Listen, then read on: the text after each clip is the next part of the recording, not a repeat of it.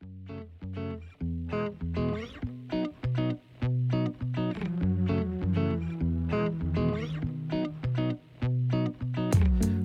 to the Hereby Called podcast, where we focus on preparing the called and reminding the returned by sharing life-changing experiences from serving the Lord. Sit back and relax because you're listening to the best podcast of this dispensation.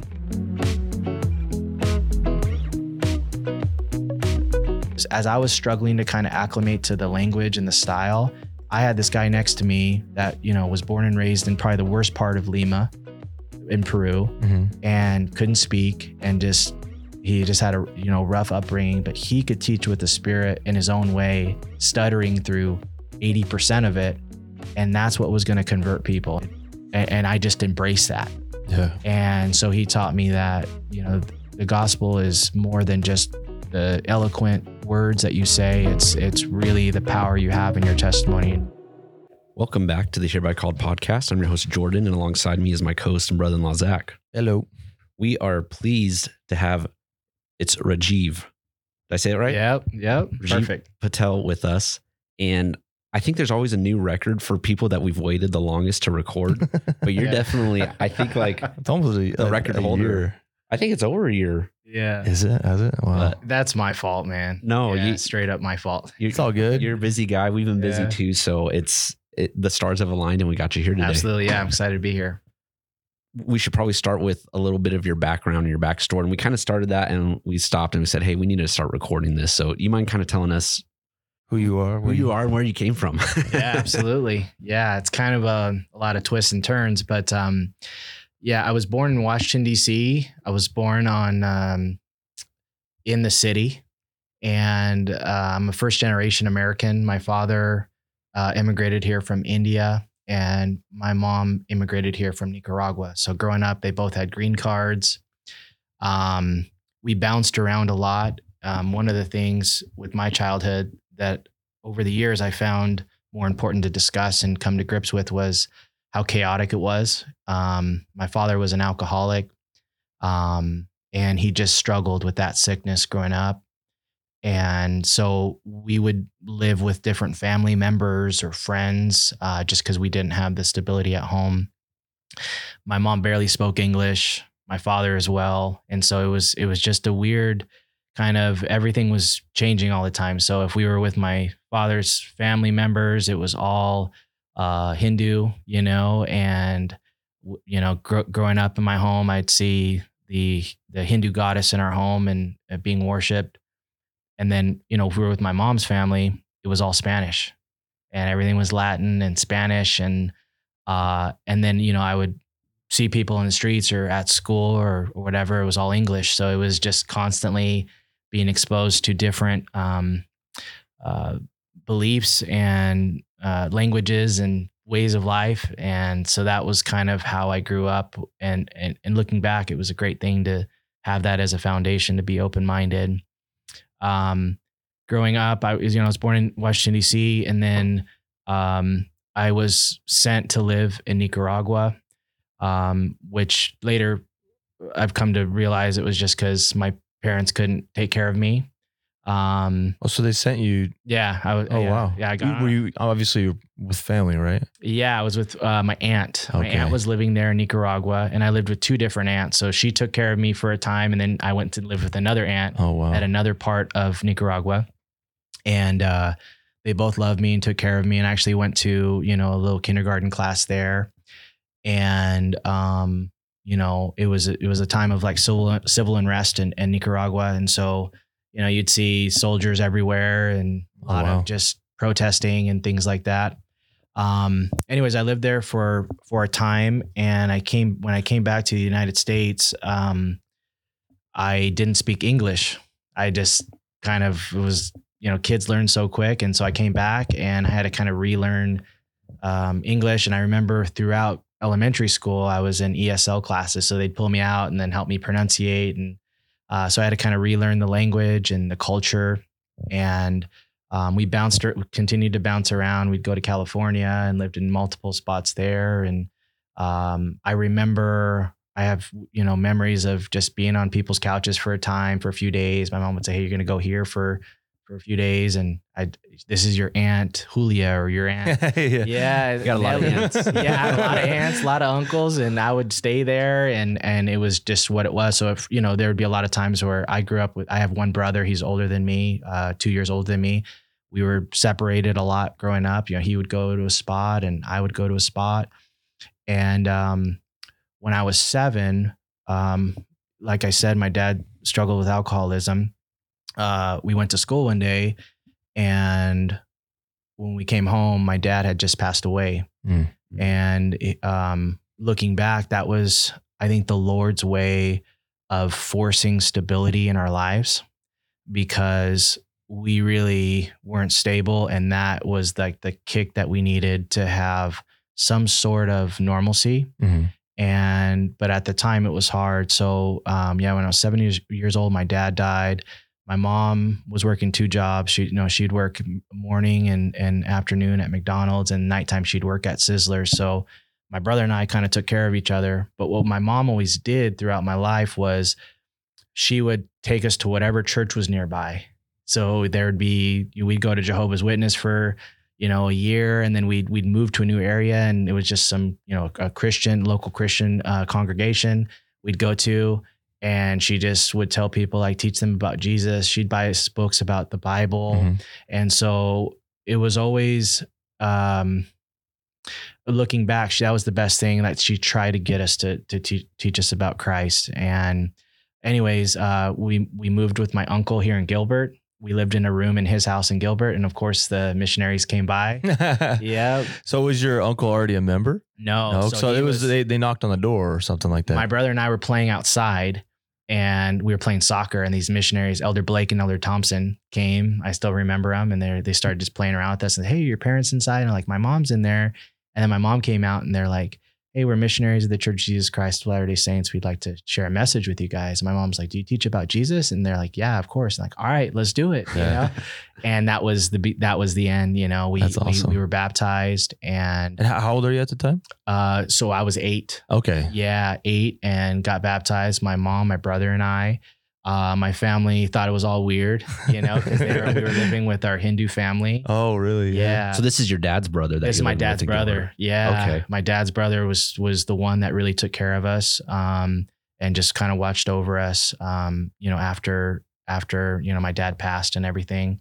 But anyway, so we were baptized, and that was another, looking back, that was the Lord's way of giving us stability and help, because got into Cub Scouts and then Young Men's, and those were the father figures that I needed in my life. And so that was a blessing that the missionaries tracked into us that day and found us. And that was kind of the beginning of being a member of the church. So yeah, hopefully that's kind of a little background into. No, that's awesome. I always love those stories where it's like, those missionaries that just happen to be walking down the street, and then to see how, like, how much they deeply impacted your entire life and Absolutely. your entire being, right? So that's awesome.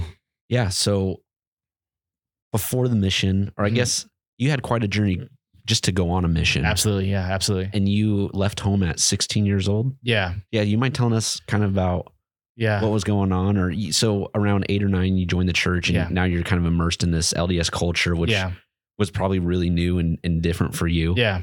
And I'm sure you were taught by your leaders and, to aspire to go on a mission one day. And then at 16, you leave the house. Yeah. What was going on? Yeah. So I'll pick it up from there. That's a good question. So, the church really supported our family and helped us out.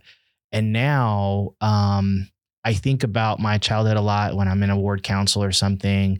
And I think about certain families. It's like, I was that family that was probably talked about every ward council or every meeting. Like, how are the Patels doing? Are the boys doing okay? Yeah, we were the family that were, we were getting stuff dropped off for Christmas and free dental work and all that kind of stuff. And so I came to know really fast when I became an adult was like how the temporal aspect of service is so important for families that need it, because we were that family. Now, my mom worked all the time, so we relied a lot on church leadership to help us get to church and everything. But so once I got older into my teenage years, I started playing music. So I started playing in bands, and when I was 16 years old, the band I was in, we got a record deal. And a part of that was like, hey, you guys have to go on the road. At 16, that's awesome. At 16. So I stopped going to high school at some point in 11th grade. And I was about 16 years old, and I started traveling. So we traveled all over the US, Canada, Mexico, just all over. We were just in a different city every night. And that was, I think, my experience of being inactive. Stopped going to church, stopped reading the scriptures, stopped praying. I was just so focused and having fun on the road. And just lost touch with like any like stability with school or church. And I was immersed in this new lifestyle of being on the road and seeing things for the first time. One day I'd be in New York, and then, a week later we'd be in Vancouver. Wow. or Miami or wherever. And that's what it was constantly. We were constantly touring on playing concerts and doing that. So that's kind of what happened up to that point. And then I, had an experience that led me back to the church as well. That helped me understand that I needed to go on a mission.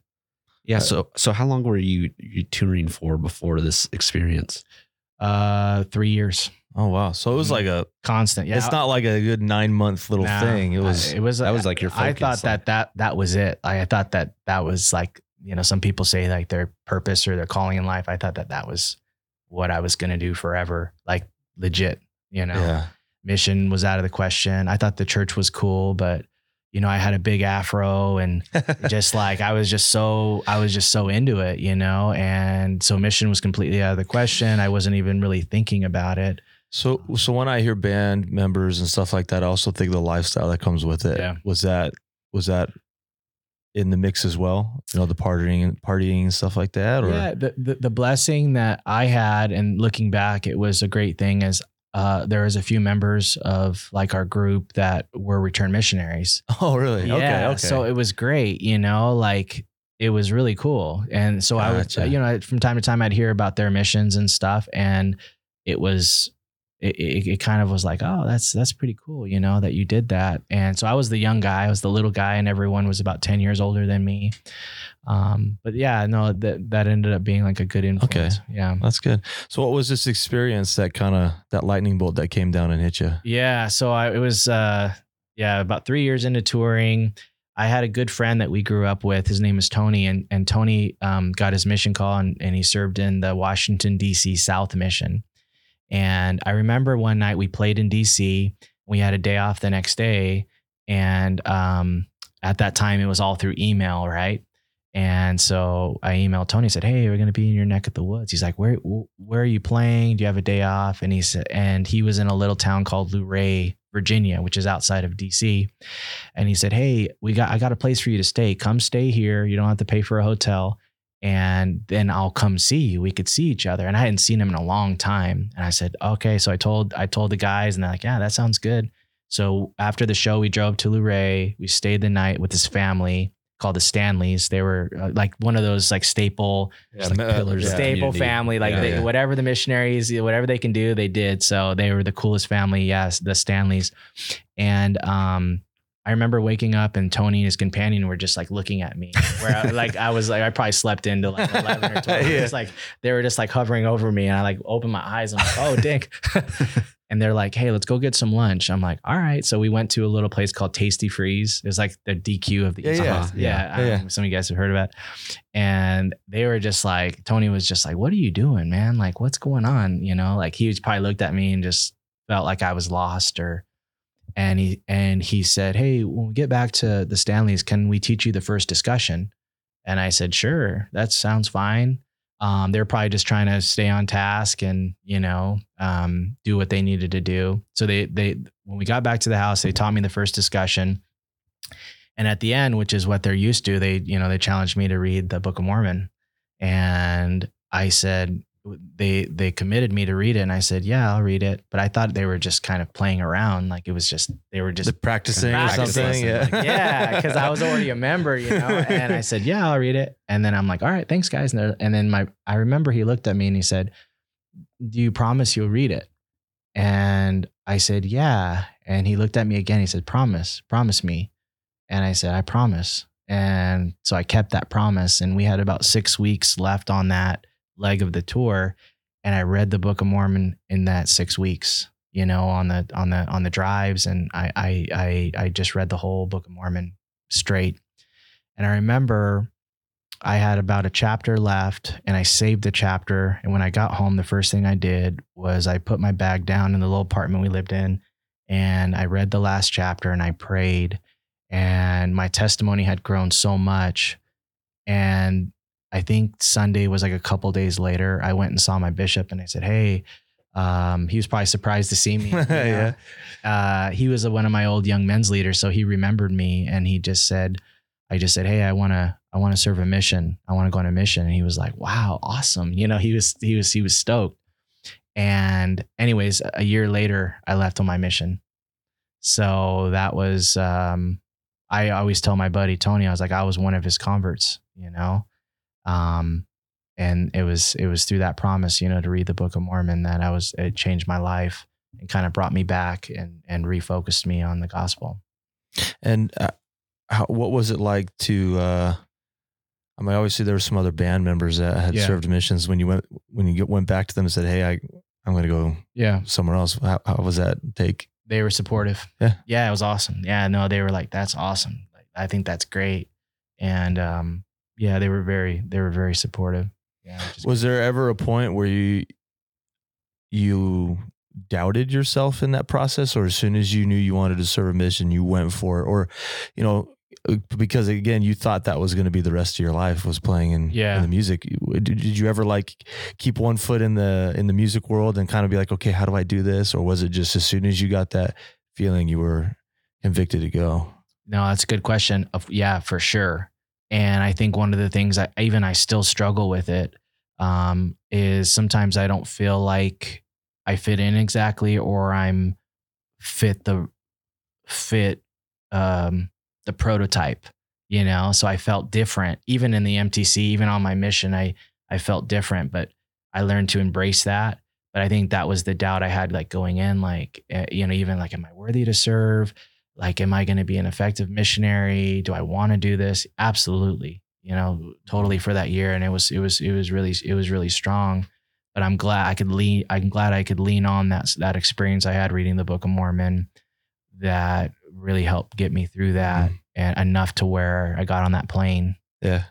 That's a moment of faith. Yeah. Yeah. I remember I'm the first in my family to serve a mission, and I had a cousin who went, and he said the hardest part was just getting on the plane. Yeah. Getting on the plane. And the reason why I asked that question, I feel like, so I'm in Young Men's. Yeah. I feel like there's a lot of, I got a scholarship to go to ASU, or, I'm going to go to school for 2 years and just figure things out, or I'm going to go play football, this, that, and the other thing. There's all these other things that kind of get in the way. Yeah. And obviously, again, you were a full-time musician, right? And, the one thing I always tell my young men, if there's any young men out there that are listening and in a similar situation, is you'll never regret going on a mission. I know that sounds really hard, sitting in your situation where you have all these things in front of you going, I could go to school, I can go get a job, I can go do this, I could go do that. But a mission, you'll never regret that. And never. You're a perfect example of that. You'll never regret it. And you learn really quickly. You don't know what you're capable of until you do it, and I tell that to the young men too, how important it is to serve a mission. And even if you don't feel quite ready, the Lord will prepare you. The Lord has prepared you if he called you, and he'll provide a way that you can fulfill the capacity that you've been called to fill, and that's part of testimony building. And it's an amazing thing as a missionary that I would learn really quickly, that he'll prepare you in his own special way. Let's talk about that for a second. Because you had a lot of life experience up until that point.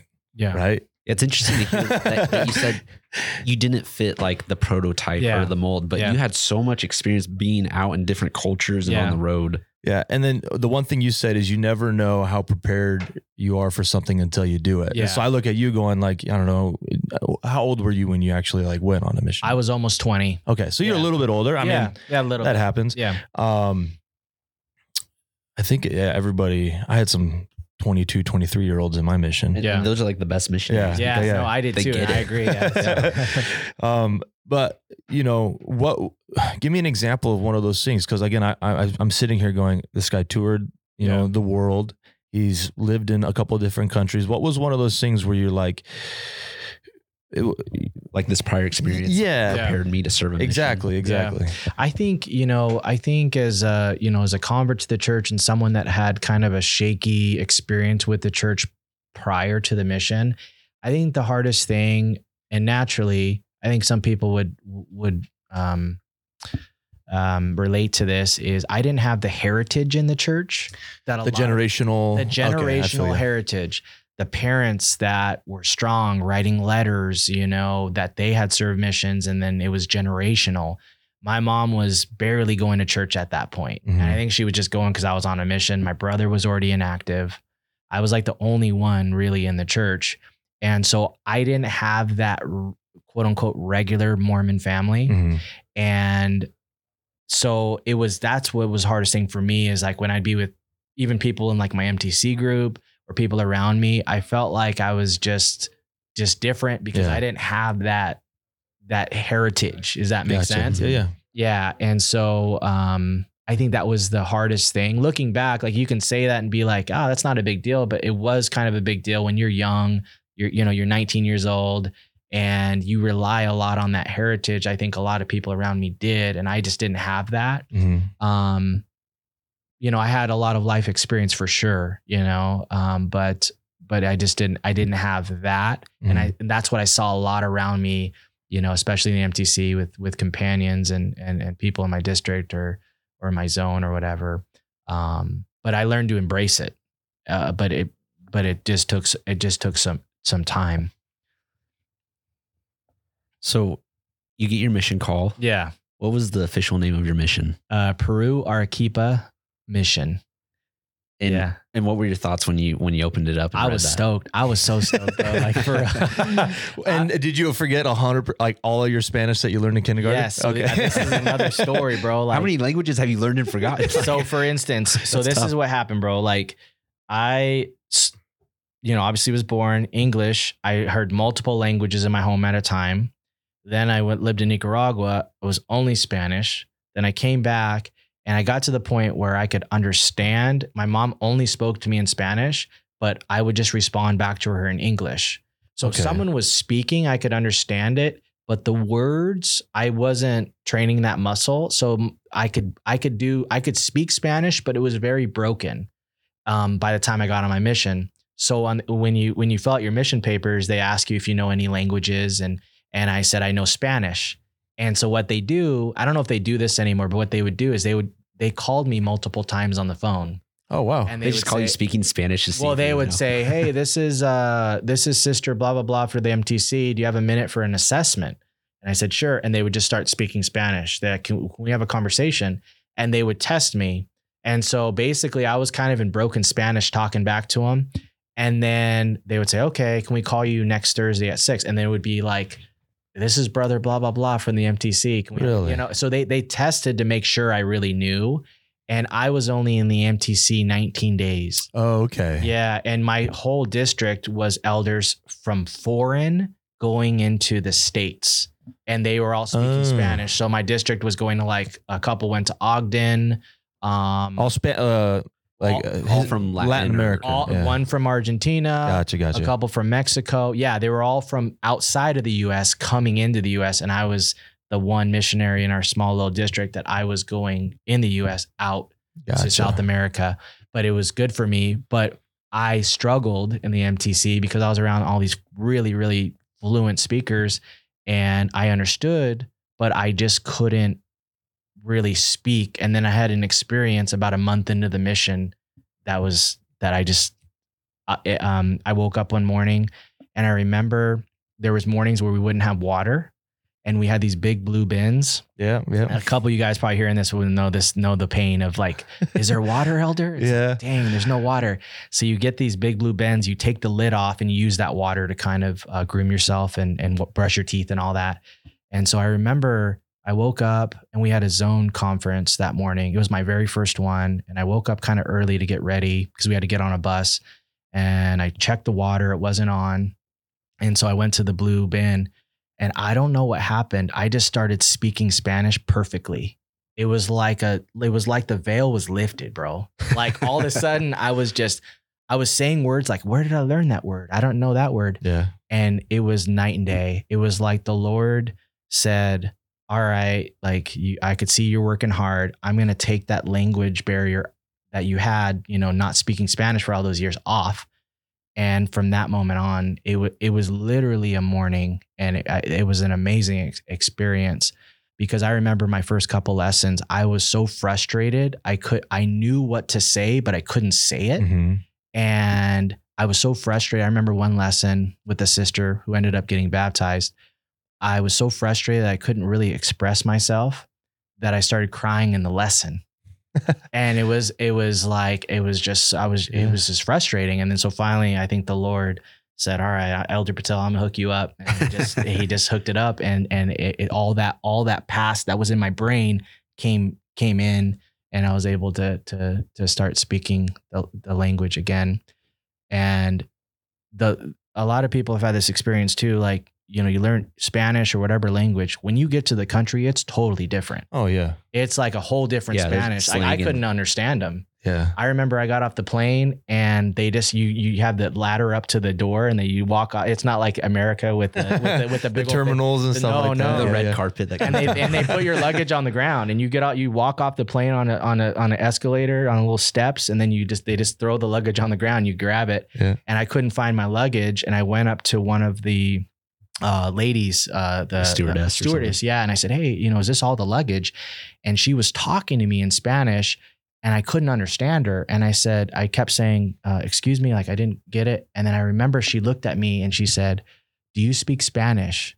And I said, yes, I understand Spanish, but I can't understand you. And that was my first hit of reality. Like I'm not in Kansas anymore. Like this is a whole nother Spanish. Yeah. And so it took time to acclimate to the Spanish of the country, because my Nicaragua Spanish was different than Peru Spanish. And so the slang, like you said, and everything. So, and that takes time to acclimate to that, each country's language. Yeah. We talk about there's that little, that gray area where you kind of have to, I always think of it as like a baseball glove. You got to get worn in, right? Yeah. So we talked about the language. What about some other cultural experiences like food? Yeah. Honestly, bro, I'm gonna be 100% honest. I felt blessed every meal. Really? Food was so good. What was the weirdest thing you ate? There was a lot of weird stuff. Like one of the main dishes, like the delicacies, or like the token Peru dish is called cuy. It's guinea pig. Oh. And so they basically get it from the backyard, and we would cook it. You'd grab it by the neck, wring it out, it'd break its neck. You'd cut its stomach open, and then you'd take the insides out, and then you'd boil it, and all the hair would just fall off. And then you would just put it in a frying pan and a rock on top of it. And it would just fry like this, like arms spread out. Like splayed out. And then they would put it on your plate. It took like 20 minutes. Oh, really? Yeah. It was just like, it was alive like 20 minutes ago, and then it's on your plate. And it tastes like chicken, but it's guinea pig. So they eat a lot of guinea pig. That was probably the most unique, type of dish that we would have regularly, but they eat everything. And that was one of the things you learn when you go to South America. Nothing is wasted. Yeah. You eat the meat from the cheeks, you eat the toenails, you eat every part of that animal. Mm-hmm. Nothing is wasted. Yeah. Yeah. It's more of like a mental thing. I remember my first lunch, I served in Brazil. Yeah. And it was a chicken, same thing. They killed it that morning, and I had the chicken neck. Oh. And I don't know if you've ever eaten a chicken neck. I mean, it's just like a spine, right? And I'm sitting there like I don't even know what it is. I've never eaten a chicken neck, and there's barely any meat on it. And it's like, you finally look at it and you're like, that's a spine, So it was more of a mental thing than anything. But tell us about, you had written down here skull soup. Yeah, skull. That was skull soup. Yeah, so that was that one what of that's the weird called? things. Yeah, no, that was cuy, but skull okay. soup was another one. I remember we'd have what we call them pensionistas. Like it was so funny. Like I always hear, you got to learn how to iron your clothes. You got to learn how to cook. And then I didn't do any of that. We had a lady that did our laundry. Oh, really? Yeah, and it was a way to create a job for them. Yeah, yeah. And also, we were just so busy that we would show up at a certain time. The food would be ready. We would drop off our clothes. They'd wash everything and return it. But I remember you come home and like, I wonder what we got today. And like, I remember the first time it was like this broth and a skull. I'm like, what's this? And I looked at my companion and he's like, oh, it's caldo de cabeza. It's like head soup. I'm like, what do I do? He's like, well, you drink it and then you use your spoon to scrape out the meat inside the bones. And you can break the bones and suck out the marrow. So what kind of skull was it?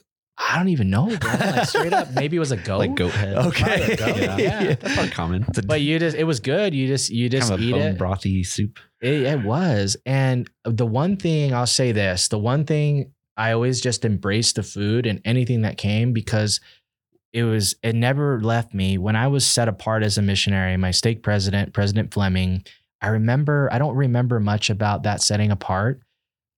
Except for one thing, he blessed me that I would be able to work every single day. And that never left me. And so I almost went out into the mission and I felt bulletproof.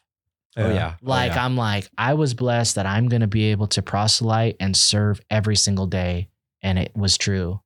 I was sick a couple times, like a little bit, but I was never that sick. And I worked every single day of my mission. And that was like a strength to me that like, no matter what happened or what I was going through, even if I started feeling a little sick, I'm like, I'll be good tomorrow, you know? So that's awesome. That was something that I always had in the back of my mind. So nothing scared me in that way. So continuing on, you're acclimating to this new culture. Yeah. And typically the first person that kind of helps you acclimate to that culture is your trainer. Yeah. And you'd written down that there's some things about your trainer you want to discuss. So tell us about your trainer. Oh man. Why did they have such a big impact on you? Elder Monasterio. I remember when I got to my mission, I got in super late at night. And I was the only missionary coming from the States into the mission. So it wasn't like, a lot of missionaries, when they come in, they have a group. I didn't have that. I just was solo. I flew in like super late. I think it was even late for the mission president because he wasn't there it was his wife and the assistants, and they were just there. So I walked off the plane and it was in the capital city, Arequipa. And our mission was very challenging geographically. We'll probably go into that because it became a part of my mission. But I had to stay the night there, and then I had to take a couple buses to where my first area was, which was an area called Ilo. It was on the coast. And they said, okay, your companion is going to be there when you get off the bus. And so they put me on a bus the next day after I met with the mission president. And the mission president, I remember he told me, he says, your companion is special. And he kind of let me know, like, it might be a challenge, but he is special. Remember, he's special. And I didn't think much about it. I just didn't think about it until weeks after I remember that conversation. Yeah. Okay. I know what he was talking about. So anyways, I travel the whole day and I get there at night and my companion's right there. And I remember the first time I met him, he couldn't get a sentence out without stuttering. And he had a severe speech impediment and he stuttered very bad. And so I was nervous. I'm like, I got to learn about the mission and there's things I need help on, learning the lessons and everything. And he just had a hard time speaking. But we got to the apartment and we were just opening a new area. So I didn't even have a bed. So I slept on the bed. We were still figuring out like the room and the furniture. And I couldn't quite understand what he was telling me. And then I learned that night that he couldn't read or write. And yeah. And so I had a lot to think about. So I didn't really think about it, but I'm like, oh, this is going to be tough. I remember sleeping that night. I'm like, this is going to be hard. And, the next morning we had our individual and companionship study, And first we had our individual study, then for an hour, then we studied as a companionship. In an individual study, our desks were next to each other. And I remember looking over and there was a picture of a lady who had no limbs as a picture on his desk. And I asked him, I said, who's that lady? And he says, that's my mom. And over the next few days, I had learned that he never knew his dad. His mom didn't have limbs, so she couldn't work. And so since he was 6 years old, he would go into, they call them combis. They were like little buses that people travel around the cities. And he would go and sing, because when he sang, he didn't stutter. It was crazy. He didn't stutter when he sang. Even in church, he loved to sing the hymns because he just could be free. He's so confident. I've heard about that. Yeah. It was a thing. And so he would sing in the combis, and he would dress up as a clown and do like little tricks for kids. And then he would earn money, like tips. And that's how he basically supported his mom all growing up. So that's why he didn't know how to read or write. And on the mission, he learned how to read and write pretty good. And by the end, he was blessed to know how to read and write, which was cool. That's awesome. Because I was there when he left, and I talked to him before, and that was one of his great blessings. But what he taught me was he was a very spiritual person, and that the language of the Spirit isn't with words. And people loved him. He was so powerful when he taught, and you could feel the Spirit when he would bear testimony. And so I learned early on, and I think that was the lesson that I needed to learn, was as I was struggling to kind of acclimate to the language and the style, I had this guy next to me that, was born and raised in probably the worst part of Lima in Peru, and couldn't speak, and he just had a, rough upbringing, but he could teach with the Spirit in his own way, stuttering through 80% of it. And that's what was going to convert people. And we started, and I just embraced that. Yeah. And so he taught me that, the gospel is more than just the eloquent words that you say. It's really the power you have in your testimony and how you can invite the Spirit. So that was a great lesson to me early on. And that was my brother right there. Yeah. And I remember even the zone leaders, once a week we'd have our district and zone meetings. They'd pull me aside and say, "Hey, are you doing okay?" There was one of my zone leaders, my first zone leader, Elder Bailey. He's from Utah. He would talk to me in English, say, are you doing it? Kind of like checking in on me. Are you okay? I'm like, yeah, I'm great. And so I think I just learned to embrace his deficiency, because his deficiency taught me that the Spirit works not through the words that we're learning in the lessons, but through the power we bring to it and how much we sanctify ourselves in the work. And we had a lot of success. It was awesome. And he taught me a lot. Wow. Yeah. That's awesome. The guy sounds like just a hero. And that's such a amazing lesson to learn so early in your mission. Yeah. And so I'm grateful. Like I could have had a trainer that, taught me, I guess you quote unquote normally, and, but that was the type of trainer I needed, because I think I went into the mission feeling a little bit different. And we bonded that way because we both had our own little deficiencies and our own differences, but we were just guided by the Spirit. And that's what I needed, as a trainer and as an introduction to what it is to be a missionary. So. Yeah. It's also important. I mean, we always preach it on almost every episode, is you need to find a way to be yourself as a missionary. Yeah. Right? It's very easy to get lost in scripture mastery or quickly flipping to a scripture verse to answer somebody's question. Whereas when you learn how to speak to them as a person, and, they always said it in my mission, speak with your heart rather than your mouth. Yeah. Big things happen. And, obviously not knowing how to read or write, but still being able to communicate like that, whether through song, the Lord is there to support you and all that. So absolutely. I had one of my friends before I left, I still have this letter. I still keep it in my scriptures. He wrote me a letter before I left, And the thing that I remember from that letter that really has still stuck with me today, and I share that with the young men that are about to go on missions. He wrote, "Don't change, be who you are, but be the you that's more dedicated to Christ." Yeah. And so I think that's key, kind of like what you said. Like, the Lord doesn't want you to change. He wants you to be who you are, but he just wants you to be a little more dedicated, you know? And so that's what's really going to change people when you're real and authentic as a missionary, but you're just more dedicated to the service and to the work.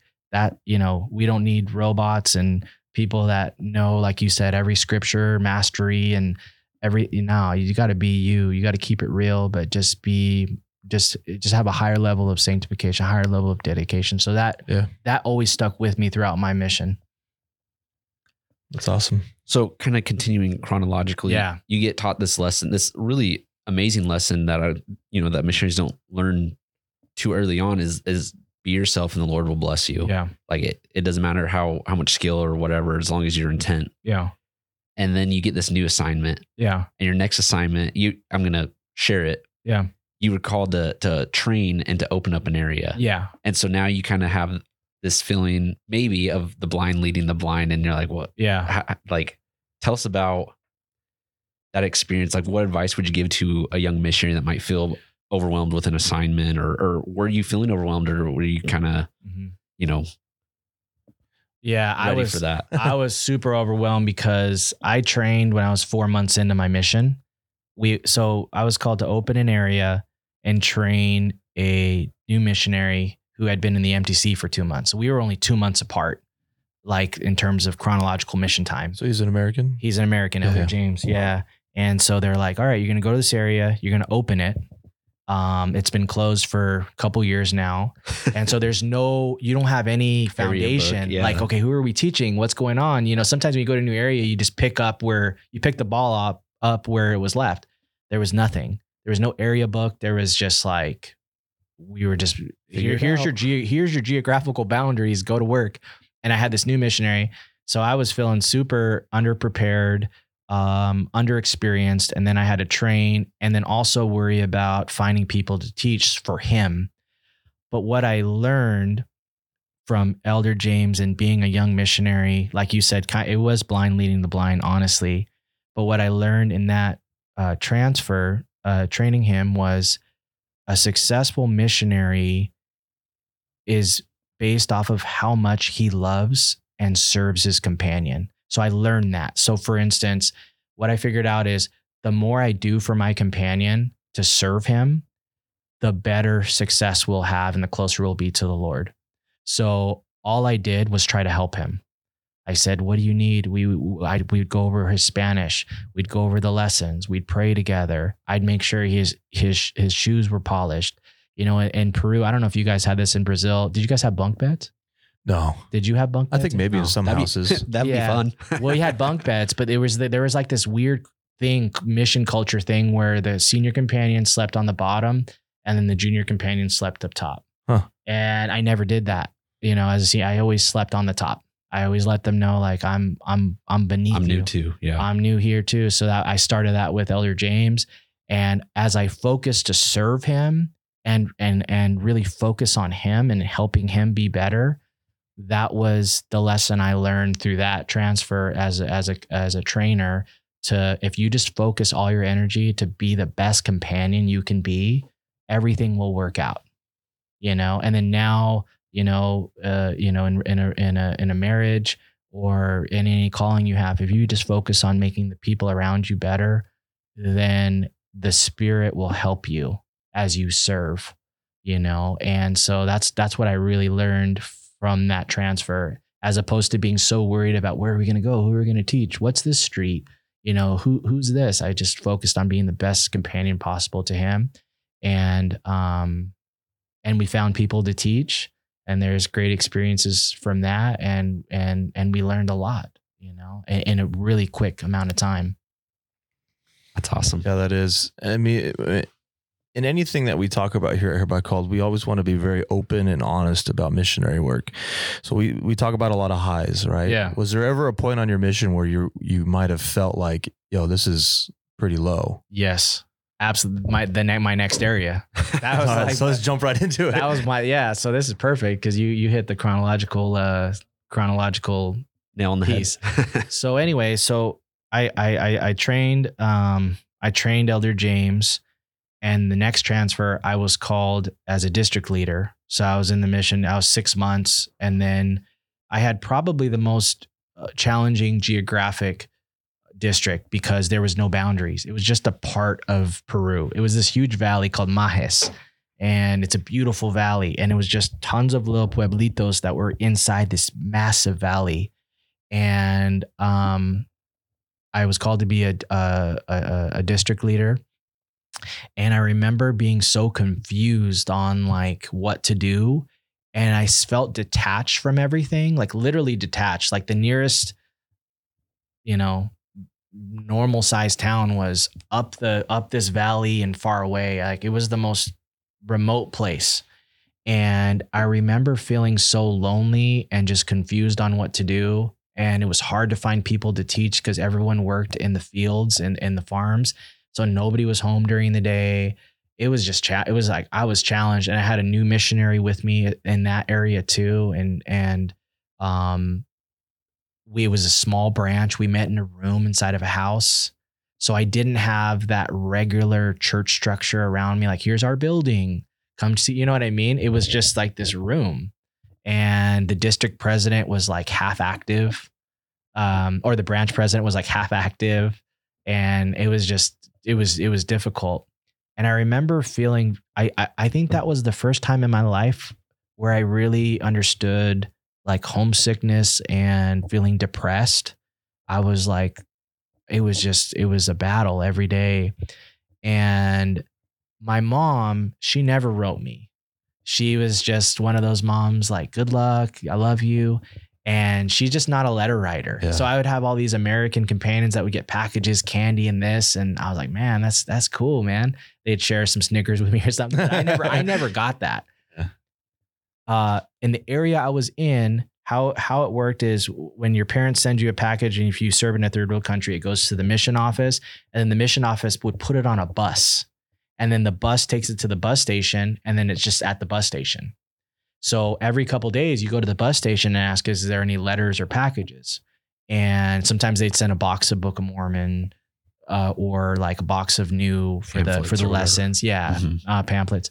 So, we went to say, hey, is there any packages for the missionaries? Like, yeah. And they gave me this package. It was kind of heavy. It was in a big padded envelope, and it said Elder Rajiv Patel. And I looked at the top left and it said Nina Patel. It's like from my mom. And I was like, what the heck? My mom sent me something. I'm like, this is awesome. So I was like shocked. And it was at the exact time that I was really struggling to figure out my purpose as a missionary and figure out how I could be effective. And I opened the package and I lifted it up, and it was a bag of Bisquick pancake mix. Nothing else. And I'll explain the significance of that. And I started crying, bro, like straight up crying right there. I was like, it was like all the emotions. I'm getting emotional even talking about it right now. Yeah.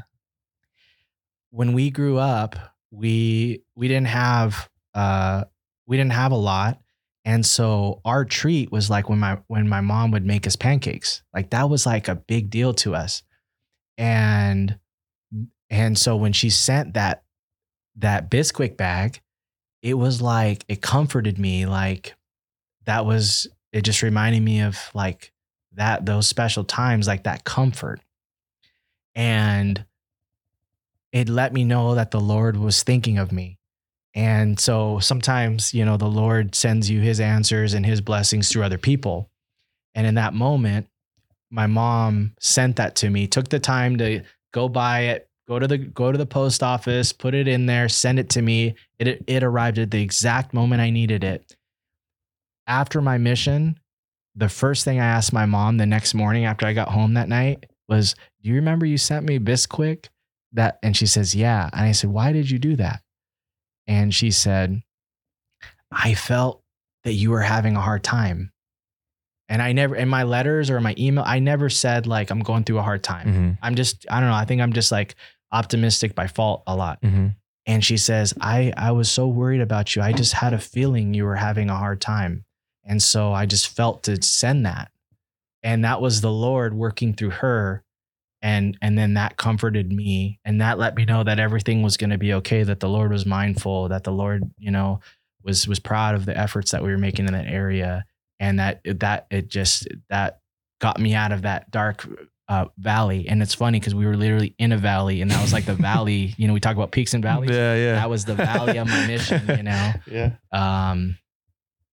Yeah. So that's that story. That's awesome. Yeah. Pancakes are magical. Yeah. I didn't make them. I just kind of kept it on my desk for a while. And I think I gave it to my pensionista and said, hey, you just add water. And she's like, all right, cool. I don't know if I think she might've made some for us. I don't remember, but I kept it for a few days, and I just looked at it, and it just made me so happy, Yeah. It's funny, obviously that Bisquick meant a lot more to you than it just being a bag of pancakes. But sometimes as a missionary, something as simple as getting envelope full of Bisquick changes everything. 100%. Yeah, I think the two best things you can get on your mission, I mean, besides like personal conversion, is testimony. It's like a baptism and a package from home. Yeah, package from home. Yeah, that was like Super Bowl status, like, yes, I got a package. It's awesome.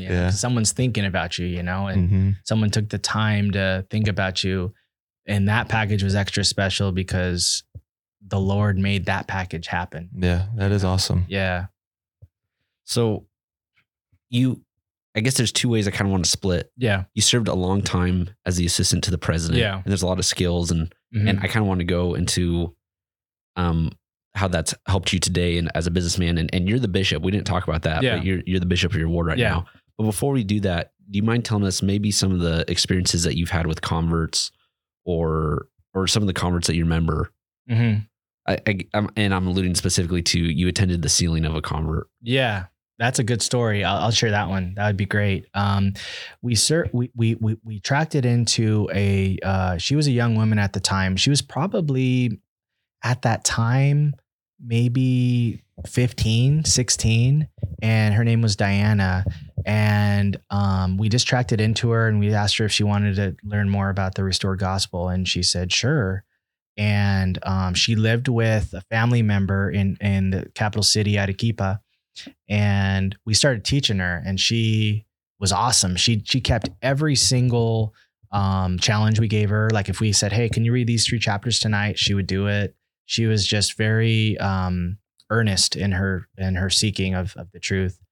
And she was baptized, and it was an amazing experience. And she was faithful in the church, and she started serving, and it was just one of those like feel good baptisms. Like you knew like it was the right thing, and it was a blessing in her life, and her family totally supported her. And it was amazing. I thought that was like the end of that story. I was really, and she was one of the sisters, one of the baptisms stories that I had. But years later, so I got home, and several years later, I was married at the time, and I think my wife and I were just barely maybe married a year or two. So we're talking probably 7 years after I taught Diana. She sends me a message. I can't remember how. It was probably through Facebook or something. And she said, hey, Elder Patel, this is Diana. You taught me the gospel. And I had been keeping up with her, and just, we kept in touch a little bit and just encouraging her, and she was doing great. And she said, hey, I didn't tell you, but several months ago, I moved to Salt Lake. She got some type of a scholarship. And so she got to go to Salt Lake, and it was an amazing experience for her to build her testimony, but she met a guy there, and his name was Zach. And so Zach, they fell in love, and anyway, she was inviting me to her sealing in the Salt Lake Temple. And I told my wife, I'm like, this is so cool. Like, let's go to the sealing. So I bought tickets right there. We flew up to Salt Lake for her sealing. We were in that sealing room. And I remember, typically at the end of the sealing, like you form a line and you give your respects and you leave, right? And I remember that hug with her husband, newly sealed, that I had with them, and we embraced each other, and it was emotional. And he just thanked me so much. He's just like, thank you for, your work. It's, teaching of the gospel, and we're here because of you. And I remember like just feeling the power of the blessings of the gospel. And they have kids now, they're doing great. And it's always cool to be part of baptisms, but it's cool when you baptize someone and then you're able to see the long-term blessings of it, and as missionaries, you get little glimpses of it, but you cherish those little glimpses. Like when you baptize someone and they serve a mission, or you baptize someone and they get sealed in the temple a year later, or you baptize someone and they go on to do really great things. And that was a special experience, to see, as a missionary, when you go out, your job is to teach people, but it doesn't end there, So we're talking almost a decade later, she was getting sealed in the Salt Lake Temple, starting an eternal family. And then now that's generational, So it was just cool to be a piece of that, like a small part in that. And so it was great, So that's one. I mean, that's like, is that not like the best? Well, yeah. And especially for you, you talked about how you wish that you had that generational support system, and you just created that in someone's life. Yeah. And that, I think about that all the time, bro. Like, honestly, when I'm with a young man, I think about me in that position and how much I was helped through, my own struggles and my own family situation. And it's honestly why I serve so hard, because I owe that. Like I owe people to start that generational thing. You know what I mean? Because there was people that took time out of their lives to help me and saying like, no, bro, you're not going to continue this chain. We got to get you right. We got to, you know what I mean? There's something better. And that's why I stumbled into a mission and have served. And it's because of them. Like, let's start the generational train now. You can do it. So it's important to me, to be a part of that. So I share that all the time. We don't have to do what our parents did. We can start now and create a new line. Definitely. I had a similar experience, and the gal was one of my last baptisms, and it's like, if my entire mission, and again, as a missionary, you're out there doing thousands of contacts, thousands of. Did you guys clap or knock doors? Yeah, we would whistle. Yeah. So for sure, you're whistling. You don't knock doors. Yeah. Thousands of houses, and to cross somebody in the street and to introduce yourselves, and then to go teach them the gospel, and then to see them get baptized. Yeah. A lot of times as a missionary, you get transferred, and that's you did your part. Yeah. And then, I'm getting goosebumps thinking about it. I get a DM on Instagram saying, "Hey, I'm going on a mission." Yes. And it's like, oh my gosh. And then I've still got goosebumps. You come home and, hey, I'm getting sealed. And then for me, it was almost like I got the macro view for like a good 10 seconds from our Heavenly Father of like the family tree, right? Like upside down was that street contact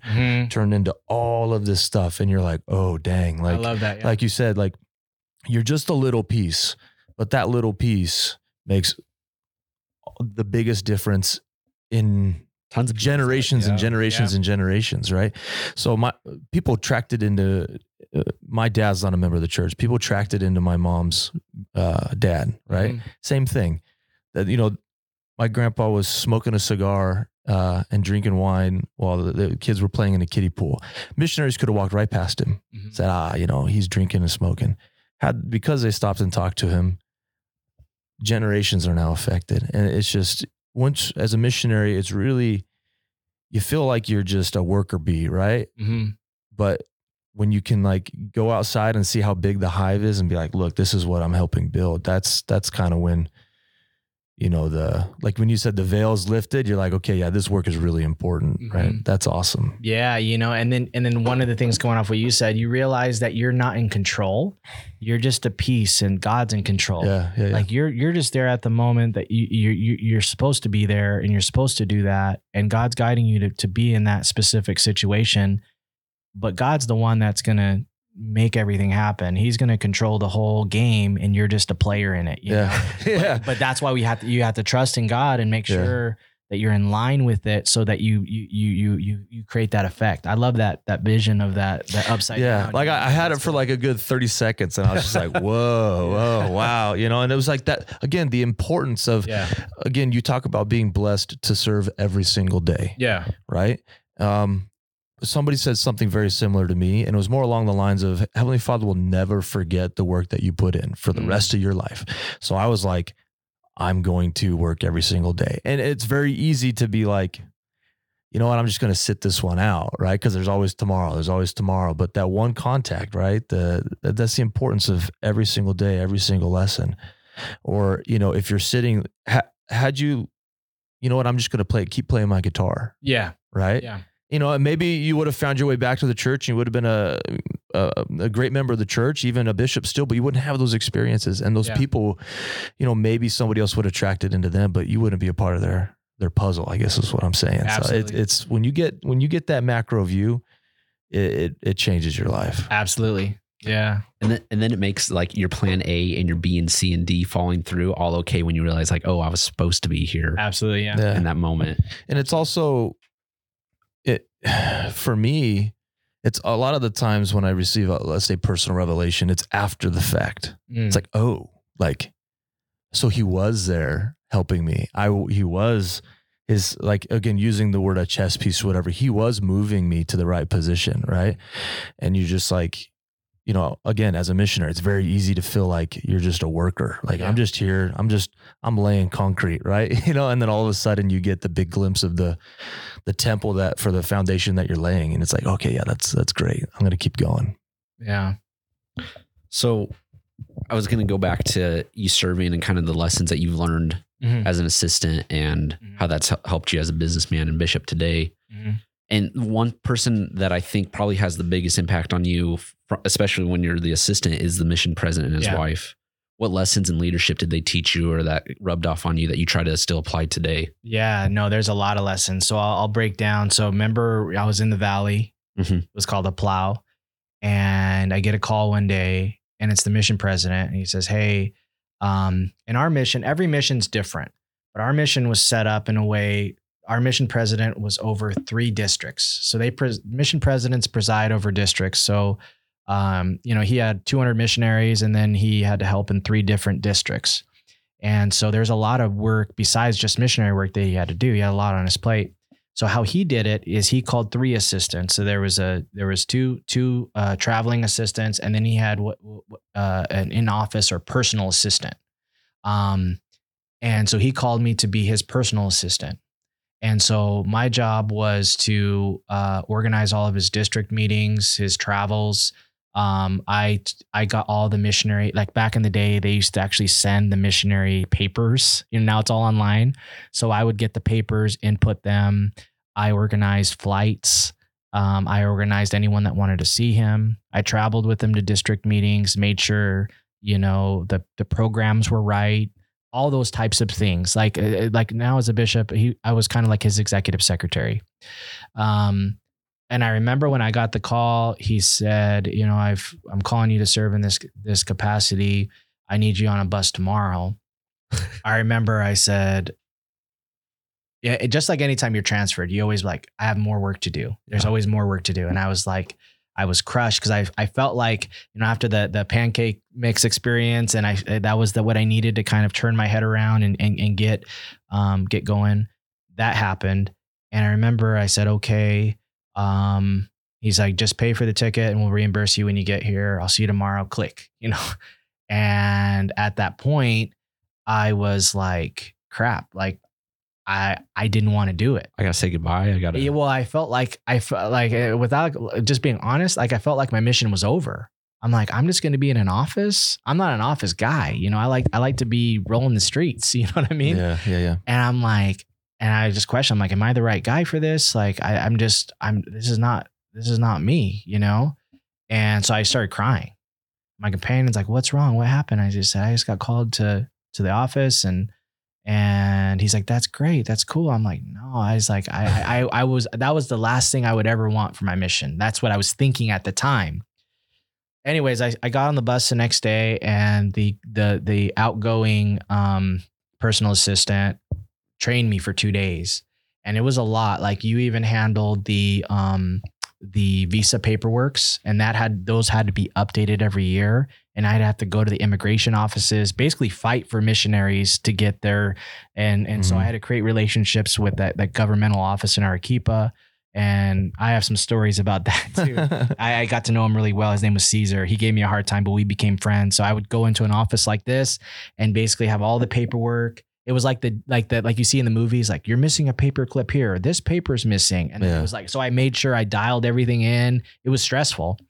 And then I had to organize trips for them to go to Lima to do it in the capital. It was like a big administrative job that you were in charge of. And I remember him showing me stuff. And I remember like we were there in the office late one night and we had been training all day. He'd been showing me all this stuff, how to look up the directory of leaders, how to do these programs, how to do the mission paper submittals, how to do how to organize the visa paperwork and the legal paperwork and the doctor's offices. And it just went on forever. And I remember it was just like, I was tired. I was like looking down and he stopped and he looked at me and he said, Elder Patel, are you okay?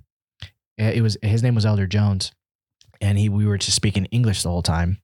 And he's like, hey bro, are you doing okay? And I just started crying. I was just overwhelmed, because that was the last thing I wanted to do was to be in a mission office with a bunch of paperwork, And I told him, I said, I don't want to be here. And he says, I thought the same thing, bro. Like I thought the same thing, but it's an amazing experience. Like he told me this and I've never forgot this. He said, no one will get to know the mission president like you will.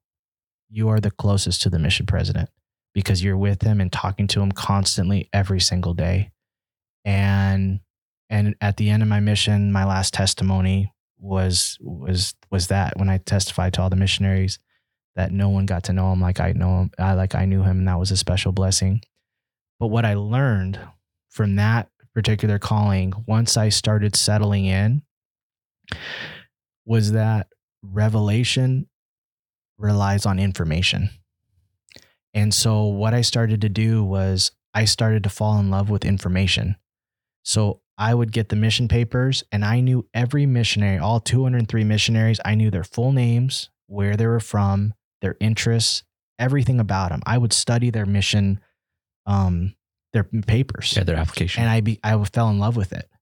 I would know his full name, where he's from, what he likes, anything that their bishop said about him. And I dialed in and I knew everything about every single missionary. And I loved that information. And so when I would be with the president, he had his traveling assistants with him and he would bring me in. He said, what do you think about this? And I was so versed on the information that I was able to contribute to certain, companionship callings. And if this one would work with this one. And I got to know the mission president. I learned a ton from him. I learned how the church structure worked better. I learned to love the country because I was working in some of the governmental offices. I just learned to love information and people, and we still had an area. So we worked until 3 in the offices, and then we tracked it, and we were expected to still have people to teach and baptize. The Lord blessed us. We were very blessed with converts. And so I still had that portion of my mission, but I served as that personal assistant for 6 months. And then I had the same feeling when I left, when I went back to I felt sad. I was like, I'm going to miss working with the president every day. But then I got called back later on. I don't know if we want to talk about it right now, but then I called back. Then I was a zone leader for a couple of transfers. And then the mission president called me like, hey, you got to come back. So I went for back. the same secretary role or were you a traveling assistant? I was a traveling assistant. Gotcha. Yeah. Mm-hmm. For 7 months. I got a question for you now. So going back to that phone call when you were sitting there and you hang up the phone and you start crying. Yeah. Cause I want to put some similarities here. You're a bishop now. Yeah. What was did you rely on that experience on your mission when you got called to be a bishop? Were you, I mean, not that anybody would sit there and go, I don't want to be a bishop, but when there's that overlap time between bishops and he's briefing you and you sit there and you go, oh man. Yeah. Tell me, and you got to know your missionaries. I'm sure you're the same way with your young men and young women. Right. So tell me how that experience has prepared you as prepared you or becoming a bishop? Yeah. It prepared me because I love information now. Like I have I would look at the mission papers and study their lives and their names and where they're from. I try to do that with the members and try to understand who they are. And so that was a learning experience for me. And that helps in the revelatory process. You know, when you actually get to know people and see where they're from and who they are, that information helps in revelation. Anytime you're called to a new calling, I had a lot of lessons I learned for sure. But when you're called, it is a daunting thing because you don't know how to do anything. And so on my wrist, I wear this every day. It says, do the work. And when I was called as a bishop 6 months ago, I had those same feelings as I had as an early missionary, almost feeling like I wasn't like an imposter. Yeah. You know, like who am I? Yeah, for real, you know? And I had a special experience reading the scriptures, I was praying for direction and I was trying to gather information. So I would talk to former bishops and see what they were doing and see what I needed to do. And I would kind of have all this information, all these notes I would take, and then they were all a little bit different. But I had a meeting with our stake president and he said, you need to pray for your own direction. And I did. And I asked the Lord to kind of guide me through the scriptures. And I opened the scriptures and I opened the ether and I read about the brother of Jared. And what I learned was the brother of Jared was led to that seashore. It said it was the spirit was like in a cloud, cloud of light. But when he got to the seashore, they stayed there for a few years. They didn't. It was like 4 years, and it's 4 years. And the Lord chastised. What are you doing? The Lord pulls up, bro. Yeah, the Lord pulls up. It's like, bro, like what's going on? You know, like what's up? And I've been waiting, and chastises them for several hours. Absolutely. And I've read it so many times at this point. It's on page 490. That's awesome. I'll go back and read it. Yeah, 490 at the bottom right of that page. Lord chastises him on page 491. The Lord in his infinite wisdom, instead of saying like, all right, well, I'll keep guiding you. Let's go. This is what you need to do. He says, I'm not going to tell you what to do anymore. Go to work and build. And so the brother Jared starts to construct these barges, but the Lord doesn't tell him how to do it. He already gave him some instructions prior when they were traveling through the wilderness. And what the brother Jared does is instead of getting guided, he does it. And if he has a question, then he brings it to the Lord. And the Lord says, hey, give me some suggestions based off of the information and the knowledge you have. So when I read that hit me like a ton of bricks. And that's why I wear this. It says, do the work on my wrist, because it's like, I have to rely on the information and my calling as a person and do everything I can and then bring it to the Lord if I'm stuck. Yeah. Awesome. And so I learned that a lot as a missionary. I mean, I'm sure you guys have similar special experiences, but that helped set the tone. And that's what I think leadership is all about, doing everything you can, after all you can do, that grace will come. Yeah. And I think you sitting here before us, I think you would say that applies to everyday life, right? Not just being called as a bishop, but as a businessman as well, an entrepreneur or a businessman, right?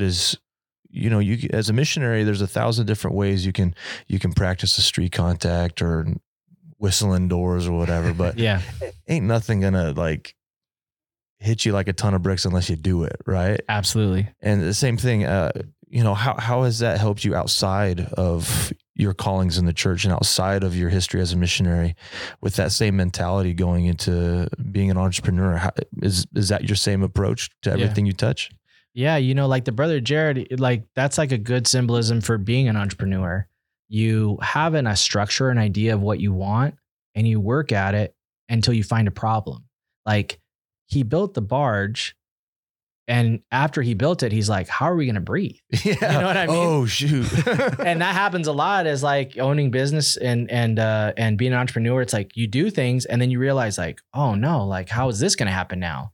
So, but it took him doing that to realize that there was an issue, so sometimes I think about that a lot. Sometimes you think you have an idea, you do it, but you don't know until you do it. Yeah. And then you have to have that humility to ask, like in a spiritual sense, you have to ask the Lord. In a business sense, you have to ask people that have done it before and say, hey, like, what would you do in this situation? Be humble enough to seek answers, but do everything you can prior to try to get the answer yourself. Try to get the answer yourself. And there's so many different ways, you know, and you have to use you have to use past experiences to help you too. So for instance, the brother of Jared, he's like, how are we going to see? At that point, the brother of Jared had probably seen 3 sources of light. He'd seen the sun. You can't put the sun in the barge. He's seen probably fire. You can't put a fire, it'd burn the barge down. And he had seen that cloud of light that it said on page 490. And so he's like, well, if I could bring the Lord with me, if he could touch these stones, I've seen that light before. There wasn't light like we see right here above us, you know, with electricity. That didn't exist. So he used what he's seen before to find a solution too. So sometimes you have to look at different examples and things that are around you to find solutions.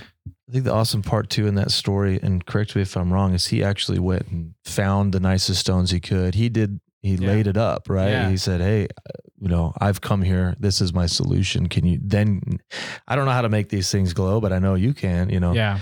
I think that's in life and in being an entrepreneur and in missionary work. A lot of times he's waiting for you to lay it up so he can dunk it. And I mean, it's called missionary work for a reason. You really have to sanctify yourself by working as hard as you can, and then the Lord blesses you. What my experience that I learned is that I wanted the opposite. I wanted to know what I needed to do before I worked. Yeah. But the Lord's like, no, it's not like that. How you really build your faith or build a business is you work, then you seek the answers based off of the problems that you have. Yeah. So we've talked a lot about life. Yeah. You know, the ups and downs of a missionary and some of those small tender mercies that we get to kind of bring us out of things. Is there one thing in, you know, summarizing everything in your missionary work, is there one thing that you realized about yourself that really surprised you? That's a good question. I know it's kind of open-ended, but if there's one thing you could, you know, put your finger on that really surprised you that you didn't know about yourself up until that point, what would that be?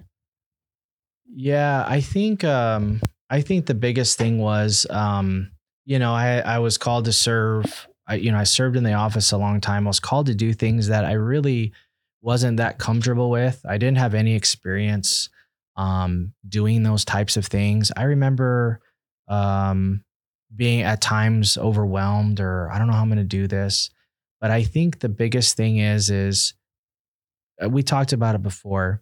The Lord will take you as you are and make you great. It's not the opposite. You don't have to be great for the Lord to take you. The Lord will take you and he will make you better. And I feel like that is something that we need to learn better as a people and as wards and as just members. I think some people have this mindset of, I need to be great to be accepted by the Lord. So I need to do all this work. I need to do all this stuff before I could be saved, or I need to do all this stuff before I can feel quote unquote worthy. And it is the opposite. You need to understand that the Lord will take you where you're at, who you are, any life experience you have. And if you trust in him, he will take you to that level. You don't have to be great on your own. The Lord is the one that really makes you great. So I think on my mission was a good, and for anyone, I'm sure you two guys would say the exact same thing, hands down, is like, you really learn how great you can be and how much you can get through because the Lord is on your side. And you don't get a better glimpse of that than on your mission, because he's guiding you every day. And like you said earlier, you look back and realize after the fact sometimes, oh, that was revelation. Dang, a month ago, that was the Lord guiding us to that street. Or 6 months ago, yeah, we were supposed to talk to her. Now look at this. You sometimes you have to, in hindsight, you have hindsight revelation. You see that, but it's because the Lord is taking you from wherever you're at and making you great and putting you in those positions to have his work done. Awesome. That's all we got. Like you've been a wealth of knowledge and of experience, and I've loved interviewing you. If you want to do a part 2, we can do that. No, thanks guys. I've enjoyed it. It's been a good time, and I'm sorry it took so long to get you here, but I'm glad that we got you. No, I'm glad. Everything in its time, right? And I think our listener base is different now. It's grown, right? So there's people out there that are definitely out there to hear your words, and that's awesome. Thanks, guys. Wrapping up, we kind of have a tradition of people bearing their testimony in their mission language. Yeah. Would you be interested in doing that? Absolutely, yeah. All right. Mi misión realmente fue una experiencia que pude acercarme más a Dios y a Jesucristo. Y por las experiencias que yo tuve en la misión, yo sé que nuestro Redentor, Jesucristo, fue alguien que murió por nosotros, por los pecados que tenemos, y por eso podemos volver a vivir juntamente con Él. Y esa bendición nos da también la esperanza de tener una vida especial y tener el Espíritu con nosotros siempre. Yo sé que el libro de Mormón es un libro lo más verdadero en el mundo que podemos tener, y si nos acercamos a las palabras de ese libro y lo leemos y lo creemos con todo nuestro corazón, nuestras vidas van a cambiar. Thank you. Appreciate it. We'll wrap this up and probably post this in the next couple of weeks. Random shout out that we didn't do earlier. Nico's Barbershop. Yeah, Nico's Barbershop. Come get a haircut. Come get a haircut. Yeah. For sure, bro. And Mesa, Gilbert, and open up a third location. Yeah, we'll open a third. Yeah, in the next the next year. Yeah, in 2022. Awesome. Yeah, in South Gilbert. So sounds good. Yeah, thanks guys. Thank you again. Right. Thank you.